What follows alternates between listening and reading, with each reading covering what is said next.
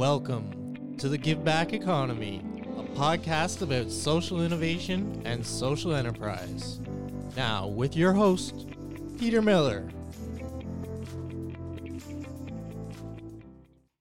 Welcome, and today we have the honor of speaking to Ryan Davey, who's from the Moose Cree First Nation and Executive Director of the Anishinaabe ASCII Development Fund.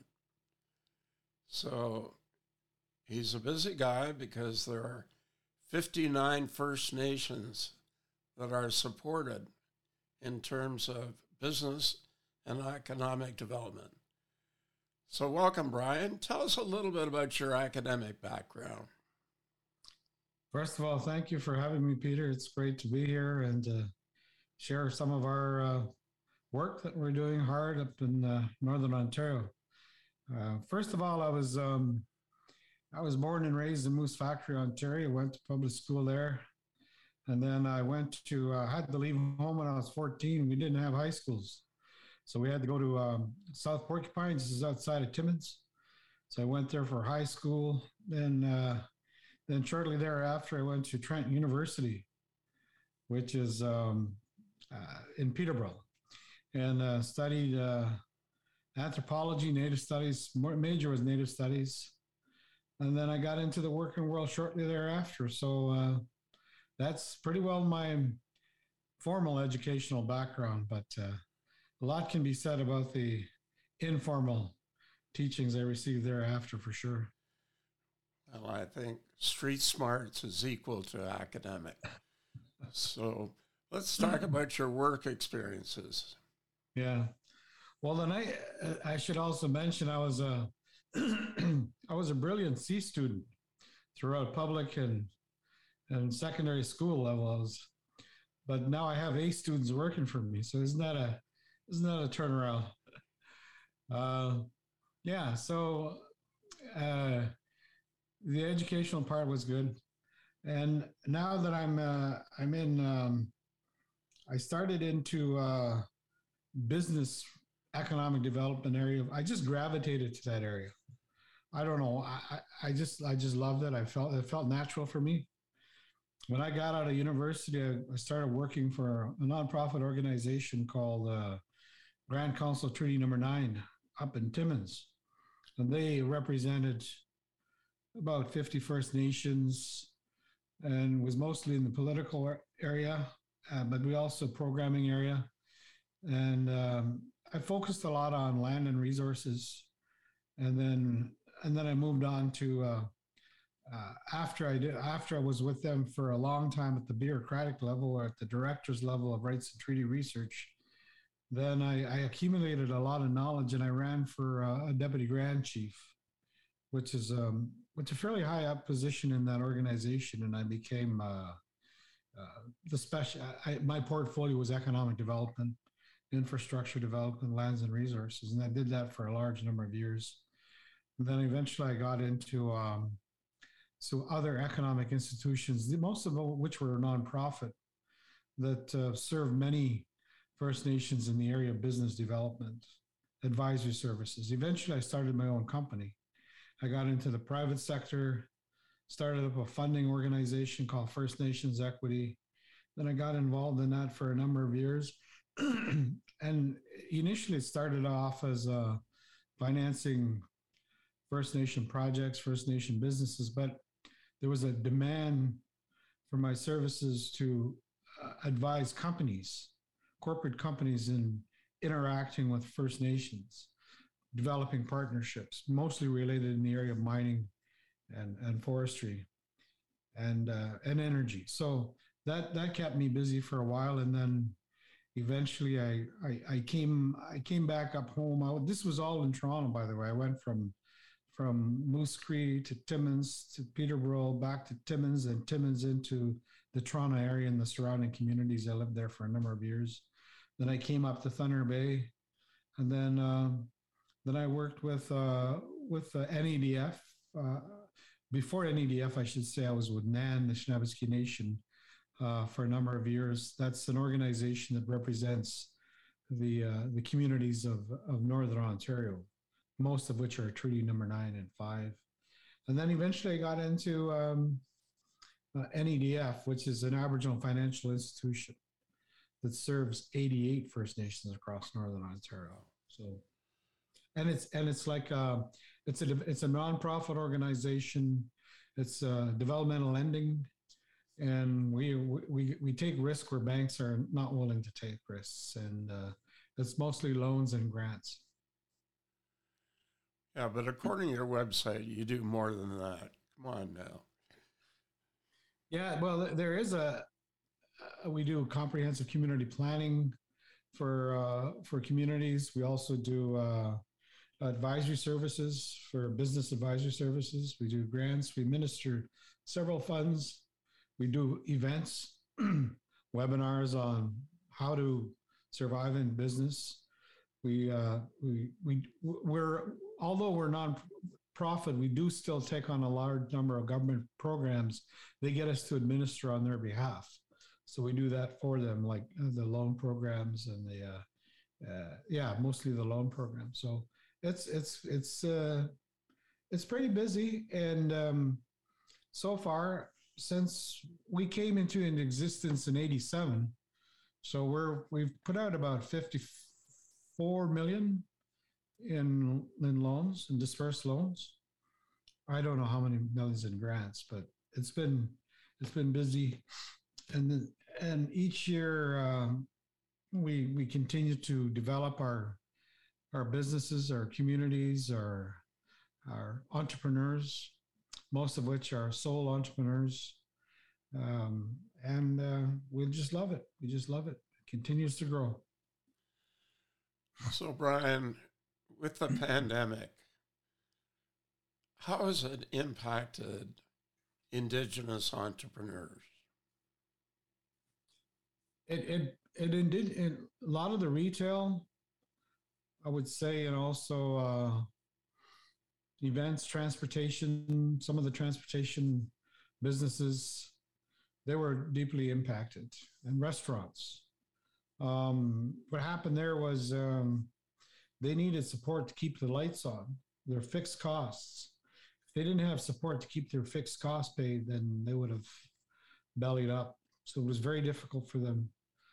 Luckily, we got programs in place thanks to our head organization. I should also say that NEDF, which is an AFI, there's 59 of us across the country. So we're a huge network. We have we have an association, national association that keeps us networked based out of Ottawa. And they had a program that they got us to deliver on their behalf.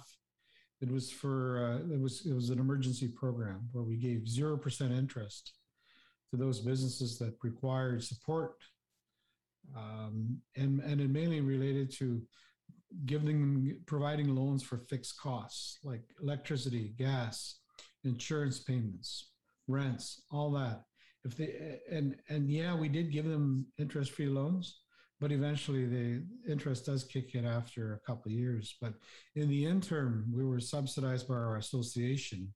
The interest that we did lose, which we normally charge, was replenished or reimbursed by our national association. So we're very grateful for them for doing that. They're called NACA. That's the acronym, National Aboriginal Capital Corporation Association. So our business has been impacted, but many of them survived. Luckily, they came through this unscathed to a large extent, but there are some that didn't. So by and large, most of them did very well. Ryan, can you talk about a couple of successful businesses that your organization has been involved in? Oh, there's so many of them. And if I start mentioning them, one's going to say, why did I mention? So there's some transportation organizations or businesses that did very well since we got involved with them for initially in the early days, like airline businesses, trucking businesses. There's some retail businesses that have done extremely well, that have grown, that are scaling. Most of our support comes in the form of startup acquisition, and then and eventually they become so large that their needs are so much larger than we can afford. Like normally we do $100,000 loans. We go up to $500,000 loans, but eventually when they begin to scale, they get into the millions or larger requirements. So we're not there. Then the banks get more involved in those types of loans. So the success rate has been, just give you an idea. I don't know if without getting too technical here, the loan loss ratio for our lending ability is 4.5%. It's a rolling average over 5 years, which is very good. So we lose, 5 cents out of a dollar. Again, maybe that's an easy way of putting it, and which is incredible because given the type of businesses that we're involved in, high risk, we've done fairly well, and it comes down to knowing your people, knowing the communities that we work with, knowing the entrepreneurs, and being close to the market that we work in. It would be difficult for someone in Markham or Toronto to deal with our clients in the north because you just don't know the families. You just don't know the communities they operate in. So we can mitigate those risks by just simply knowing the people and how we can better support them. I know what you mean. I was a commercial banker with CIBC for 27 years. So I understand what you mean by knowing the clients and trying to identify where there's a problem and try to help them or support them. So talk about partnerships. Now, you mentioned some of those partnerships like the government, but there's more partnerships that help you be successful. Well, we do partner up with accounting agencies, for example, MNP. We do, if there's certain things that we want to do together, could be webinars, training, internal training. They're our partners. They come and provide us that training. We do partner up with other sponsors that like our events. For example, we have business awards every year, and these business awards are sponsored by a variety of companies that are in support of highlighting the Indigenous success stories. And they range right from, I'm going to miss some, so I better be careful here. There's several that are in the industry, the communications industry, they're in the banking industry, they're in the hotel industry, they're in the accounting industry. So they come together and they support us on those initiatives. And so we're always the importance of it, even with the businesses that we do support, they're in partnerships because sometimes they don't have the capacity to do well, not do well, but to build their businesses. So they need that to lean on someone who has already had the experience. I use mentors in the business that I do. I rely on one or two mentors that have gone through many things in businesses, that have the experience. And I lean on them for advice on how to do certain things. Even the internal operations, the business that I'm in, lending, although it's a nonprofit agency, it's very similar to your typical commercial credit union or CIBC, the way it's operated. So we do, partnerships are so great because there's one thing I want to say about partnerships. At the end of the day, you can't do things alone. You need people around you to help you because I want to get into a room where people know more than me. That's all smarter than me, so I can lean on them and get advice, and because that's how you improve, right? I rack up my failures, and those are learning experience in themselves, and I use that as well. So, and of course, in this business, there are some failures as well. So, okay, Brian, a little visioning. 3 years from today, what's NADIF going to look like? How is it going to change? How is it going to get better? Yeah, it's very interesting you say that. We had a couple months ago. I had to prepare this vivid vision, which was I don't know if you ever heard of Cameron Harrell. Cameron Harrell is a very strong business mentor worldwide, and he talks about the importance of vivid vision. And vivid vision basically is you stand out there 3 years from now and you look around in your business and you look at everything that's happening in your office and your organization, and you start writing down what you're seeing, and it's things that you want to see. So you put yourself in a position where you're already there, and you're looking at the changes that have occurred within those 3 years. And I had to go through that process, and I write it up for it was a 3-page or 4-page, and it's basically a snapshot. It's like jumping into the future of 3 years and doing it. So yeah, so I have full 3 pages of what that looks like in detail. But primarily, what we're looking at is we are the gateway. NADF is the gateway to the go-to vehicle for everybody that wants to learn about Indigenous economic and business development. They're coming to us for that experience because we're a professional organization. They like how we do work. They like the goals that we have set ourselves, the ethics, the values. We're high achievers in what we do. And we're also, we gauge ourselves, our performance, by looking at how prosperity is accumulating amongst our clients and in our communities. So, I look at the prosperity in our communities, and I see that we are going to be there. And it's going to take a lot of hard work on our part, but eventually it will happen. Have you read a book on indigenomics? Sorry? Have you read a book on indigenomics? Oh, I heard her speak about it. Yeah, I've never read Caroline. Yeah. No, that is so awesome to get some, young people like that, young leaders coming up there and stepping up and having that grand vision of how we can make an overall contribution to the economy as a whole, not in just Canada, but worldwide there as Indigenous nations. So to me, that's just brilliant. And we hold strong to our beliefs that we can achieve, and then take all the advice and the ideas that are out there and collectively bring them together and understand that there's an interdependence with all those people with great minds working together to make it happen. And there are many Indigenous leaders that are capable of making that dream come true, for sure. So are any of the businesses or many of the businesses operating globally? There are some that, no, they're all based in Northern Ontario. I don't believe any of them at this point. All the products are sold outside of the country. We don't have operations that are, I can't think of one that we have supported. Now, there might have been someone that gone on that I'm not aware of anymore that become international, but not at this point. There may be 1 or 2 that I'm aware of that deal with, that have a lot of business in the United States, particularly as it relates to tourism outfit camps and stuff like that.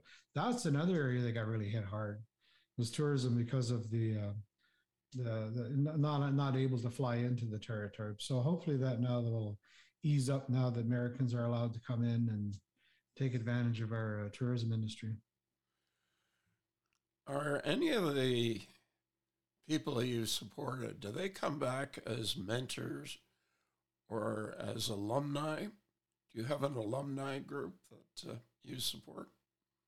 We don't have an alumni group, but there are people that have gone on and done really well that we continue to consult. And I meet with them when I can and have discussions on how they're. Some have passed on. Some have been board members, really brilliant board members that we've had with our organization.